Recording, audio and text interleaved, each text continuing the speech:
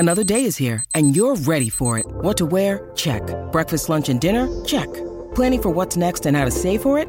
That's where Bank of America can help. For your financial to-dos, Bank of America has experts ready to help get you closer to your goals.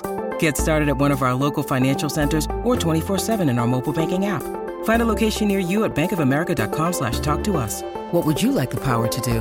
Mobile banking requires downloading the app and is only available for select devices. Message and data rates may apply. Bank of America N.A., member FDIC. Hello and welcome to the latest episode of the Everything is Black and White podcast. It's time for another episode of the Introduction series. I'm Andrew Musgrove and I'm joined by Alex James, who covers Burnley, which means he's had a lot of time to look over at Nick Pope, who of course is Newcastle United's new goalkeeper. He'll go head-to-head with Martin Dubravka for that number one spot this season. Alex, just straight off the bat, just give us a bit of an introduction to Nick Pope. What kind of player, what kind of goalkeeper have Newcastle United signed? A very good one. In terms of keeping the ball out of the net, I don't think there's too many better than Nick Pope. Really good guy as well off the field, very grounded, good person to have around the dressing room. On the pitch, shot stopping and ability to come for crosses are probably the two main attributes that he's got. We may well come on to his kicking in a minute or two. That's probably the one area that's held him back so far. But in short, I think he will be a very good acquisition at a very good price, a very good age, and certainly capable of being number one for Newcastle next season. Was it always likely, always inevitable that he would leave Burnley, even if they maybe had stayed up last season? Maybe not if they'd have stayed up, but it was inevitable he was going to go once they got relegated, and no one at Burnley, either at the club or supporters, begrudges him that move.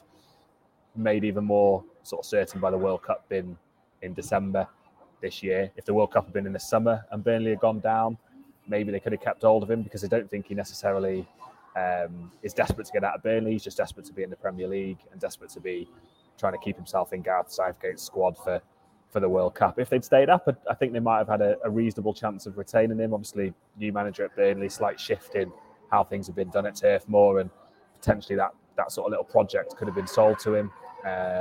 But once sort of relegation was confirmed, his departure was inevitable.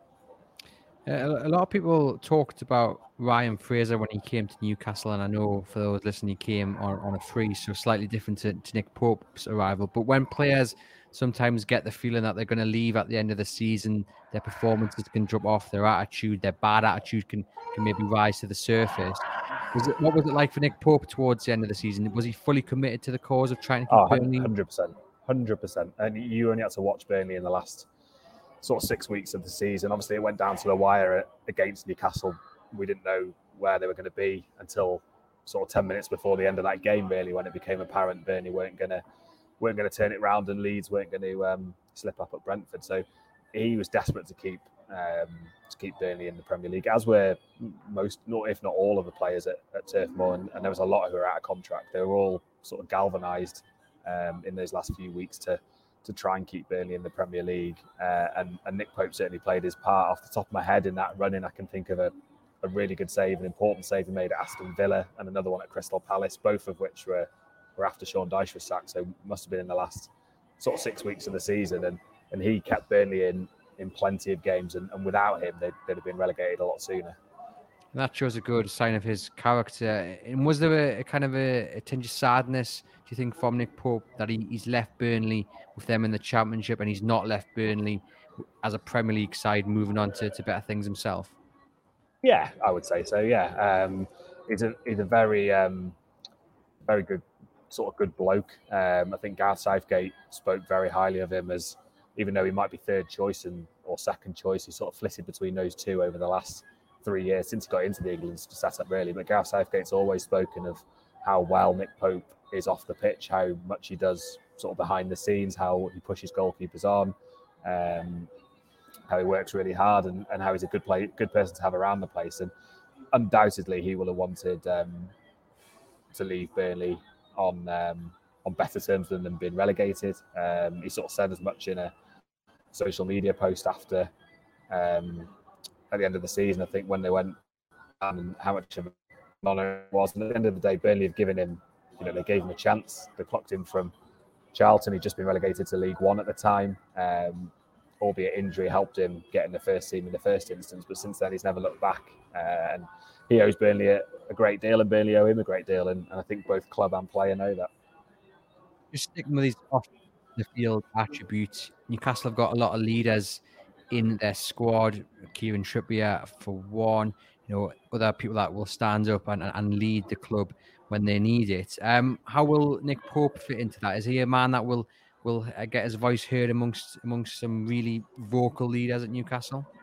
I think on the pitch, you will certainly hear him. I think when we were playing behind closed doors, that gave you an insight into really who the biggest talkers were, and goalkeepers often are some of the biggest talkers, and Nick Pope certainly is. He's not shy of a word or two on the pitch. Off the pitch, I think he's more sort of, if there's something to be said, he'll say it.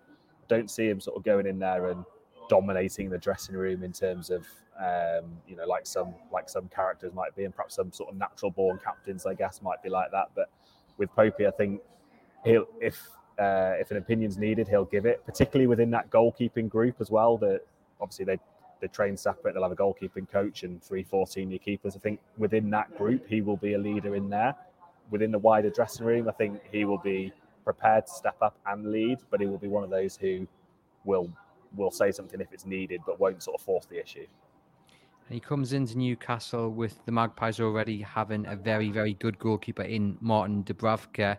Now, Nick Pope's not a man who's had it all his own way at Burnley, as he's had Tom Heaton at one point battling for that number one spot as well. So he's a man who knows about competition and knows about a good goalkeeper being on his toes.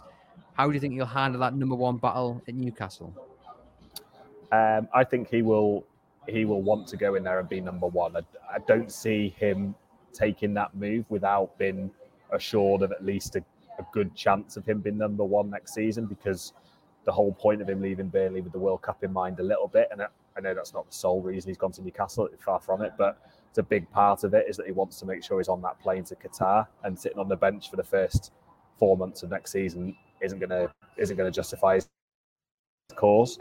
So he will be up for the fight, make no mistake about that. I'd be surprised if Eddie Howe hasn't sort of said to him, look, you've got at least 50-50 here with Martin Dubravka. Whether he said anything privately to Popey or not, I don't know, obviously, but from the outside looking in, he strikes me as the player who's going to come in and be number one. But he'll be up for the battle. He's used to it, as you say. When he first came to Burnley, he was behind Tom Heaton for a good 18 months, 2 years, and then even when Popey took the shirt, he had Joe Hart and Tom Heaton competing with him at one point. He's obviously had lots of competition at England with Jordan Pickford, Ramsdale, Henderson, etc. So he certainly knows what it takes to compete for a number one spot. That's good to hear. It's interesting you mentioned there Eddie Howe maybe having a little word. We don't think any assurances have been given, and I think that's a good thing, because I think having competition will push you to the next level, and that's what you want at any football club. Lot of talk about what he will bring to Newcastle. Some pointing out his ability maybe as a kind of a sweeper keeper, but others pointing out that his distribution isn't the best. So just provide a little insight into his attributes on the pitch. Yeah, in terms of sort of in possession at his feet, I mean, don't get me wrong, he's not an Ederson or an Alisson. I don't see him as a keeper who's going to be able to sort of start attacks with 40, 50-yard diagonal passes or passes that will beat the press. He's competent enough with the ball at his feet, and he's a professional footballer. He's playing in the Premier League. He's more than capable of passing out to his fullback and out to his centre half. But kicking is the one area, or distribution is the one area that he struggled with pretty much since he came into Burnley. And there's been a few signs of improvement, but he's just not a confident, natural goal kicker.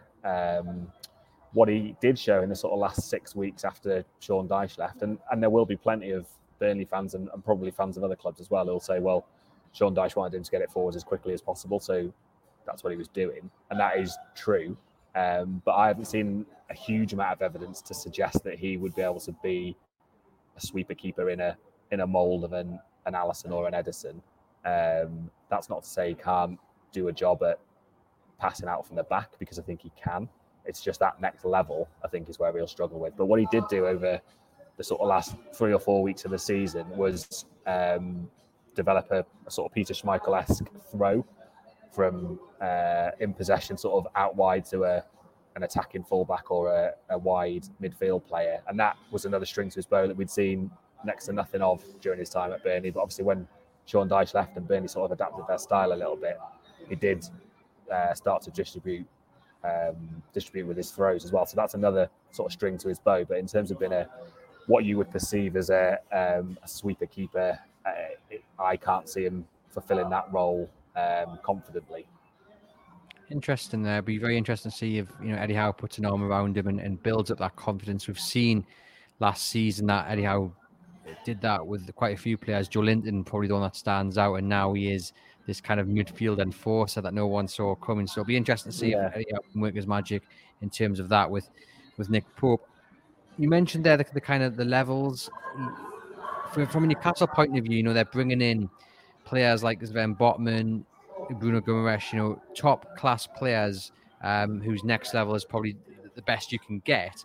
I'm just wondering how you think Nick Pope will handle that, because he's not just moving to a club where the players are on an average level. Newcastle are now targeting a totally different class of player, and it's not something that every player will be able to handle coming into a new club where that is happening.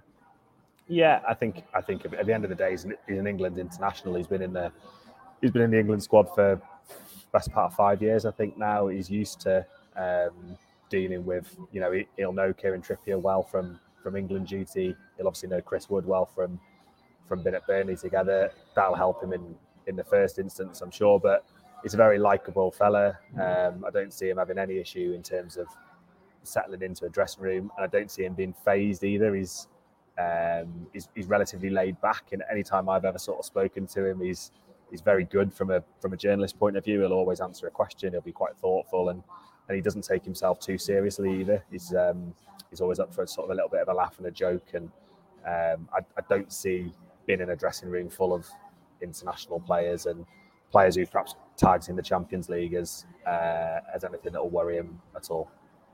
And what about the attention as well that players get from Newcastle fans? If you do go shopping in the city centre, I mean, Newcastle fan, you are more than likely to get approached for an autograph or a selfie. Is that slightly different to how it was at Burnley for him? Do you think he'll handle that all right? Yeah, I mean, I'm sure if he was to go around Burnley town centre shopping, he'd have got stopped for selfie after selfie and autograph after autograph. I'm just not sure how much that happens these days. But in terms of the attention, at the end of the day, he's a goalkeeper who they're always under the spotlight, aren't they? One mistake and the ball can be in the back of the net. So he'll be used to that sort of thing in terms of any error that he makes being magnified and being highlighted, because that's how life is as a goalkeeper, I think. So don't think that will bother him. I don't think playing in front of 60-odd thousand or whatever it is at St James's, I don't think that'll faze him either. I think he'll relish it. I think he mentioned it a couple of times in his interview with the club, actually, that he was sort of really excited about playing at that stadium and playing in front of those fans. So yeah, I don't see him being fazed by that at all. Good to hear. And in terms of the relationship with, obviously it was James Tarkowski and Ben Mee that he had as a centre-back pairing quite often at Burnley. How did the dynamic work at Burnley between the two centre-backs and the keeper? Does he rely heavily on his centre-backs to kind of organise in front of him, or is he a man that will like to point and push his defenders into position, or is it kind of a 50-50 kind of partnership? Yeah, I mean, difficult one with Burnley having had the centre-back parent that they had, Ben Mee and Tarkowski, as you say, who both were in the team before Pope, and both were very experienced and sort of knew their jobs inside out. I don't think they needed a huge amount of cajoling, if you like, and a huge amount of instruction as to where to be when. But Popey will do that. As I said before, he is a organizer and a leader vocally on the pitch. So if things need to be addressed there, then they will be. He certainly is commands his box. He knows exactly what he wants there. If a high ball comes into the box, 99 times out of 100, he'll be coming to get it, and probably 98 times out of 100, he'll get it. So he'll certainly make the defence sort of known as to how he likes to operate as a keeper and where he wants players defensively from set pieces and which balls he will consider to be his. And that might be a slight change because he is comfortable coming 12, 15 yards off his box to claim a free kick from a wide area or a corner. But he'll have no trouble doing any organisation. But equally, I don't think he will impose himself over centre halves who have been there and done it at Newcastle for X number of seasons. Certainly interesting to see how Sven Botman and Nick Pope work together. We assume that they will be two of the first names on the team sheet in the new season. Just the price tag, obviously it's reported here. I think you did actually tweet out your understanding of how much Newcastle United paid. Just refresh us of that. Yeah, it's one of those, isn't it, where I think Newcastle probably like to say we did a little bit less, and Burnley like to say we did for a little bit more. I think around the 10 million mark seems to be about right. It's nearer 12 is what I was told. But as ever, the bane of a football reporter's life, it's gone in as undisclosed. But either way, 8, 10 or 12, it's very good. Represents very good value for a goalkeeper who's probably got, at least 4 or 5 years, if not more, left at this level. He's only 30, I think, and he's only just 30 in the last few months. So excellent deal. I know there were some reports suggesting Burnley were going to sort of stick a 40 million price tag on him, but that was never going to happen. Goalkeepers, for whatever reason, don't tend to go for 20 million plus as a rule. Generally speaking, I don't think there's been many Premier League goalkeepers who have been bought for that sort of money. So yeah, I do think it's a huge bargain for Newcastle to have someone who conceivably could be their number one for 4 or 5 years and only pay 10. Yeah, that was the point I was going to make. Was that it was a bargain and a half for Newcastle to get over the line. Were Burnley fans a little bit upset at the price tag, do you think, or was it the realization that he is a Premiership goalkeeper and he's going to leave and we can't really hold him to ransom? Yeah, I think if you'd asked 2 months ago, they would have said we want 20 plus million for him. He was into the last year of his contract, but Burnley did have an option. So to all intents and purposes, he had 2 years left. But I think between player and club, there was a sort of understanding that if a Premier League club came in for him in the summer, with Burnley being relegated, that they wouldn't stand in his way of doing that. He's given everything to Burnley since he's been here. There's no animosity on that side of things. In an ideal world, would Burnley have wanted another 5-10 million? Yeah, of course they would. But you can only accept what is tabled, and there wasn't too many clubs in the market for a goalkeeper. Obviously, Sam Johnston been available on a free, took up an option for Crystal Palace. So unless you get 2 clubs sort of desperately competing for the same player, there's only so much you can go. And I think Newcastle have been very astute in their business generally, of not prepared to pay over the odds or what they see as over the odds. So that's be a compromise somewhere. And I think it's a reasonable enough price. Burnley have already spent it pretty much, and they've spent it addressing 3 or 4 areas of the squad. So hopefully it can be one of those transfers that works out for both. Yeah, fingers crossed. I say many people very happy with the price tag and the arrival of Nick Pope. Alex, just to finish off then, if you can just sum up for our listeners what you think Newcastle United have got in Nick Pope and just how big of a deal it might be for both Pope and Newcastle. Yeah, he'll be an excellent goalkeeper. I think what he does is what you want a keeper to do, which is makes big saves in big moments. Shot stopping he's right up there with amongst the best you'll see. He'll pull out a save or two that you just will think, how's he managed that? He's a sort of personality that I think the players and the supporters will side with a little bit. Yes, he can improve his kicking and his distribution. That might well come under a sort of different style at Newcastle with Eddie Howe as well. And it'd be interesting to see if it does from a Burnley point of view, because we never really saw that for one reason or another. But I think it'll be a huge success, and it would really surprise me if he wasn't number one first choice come the opening day of the season.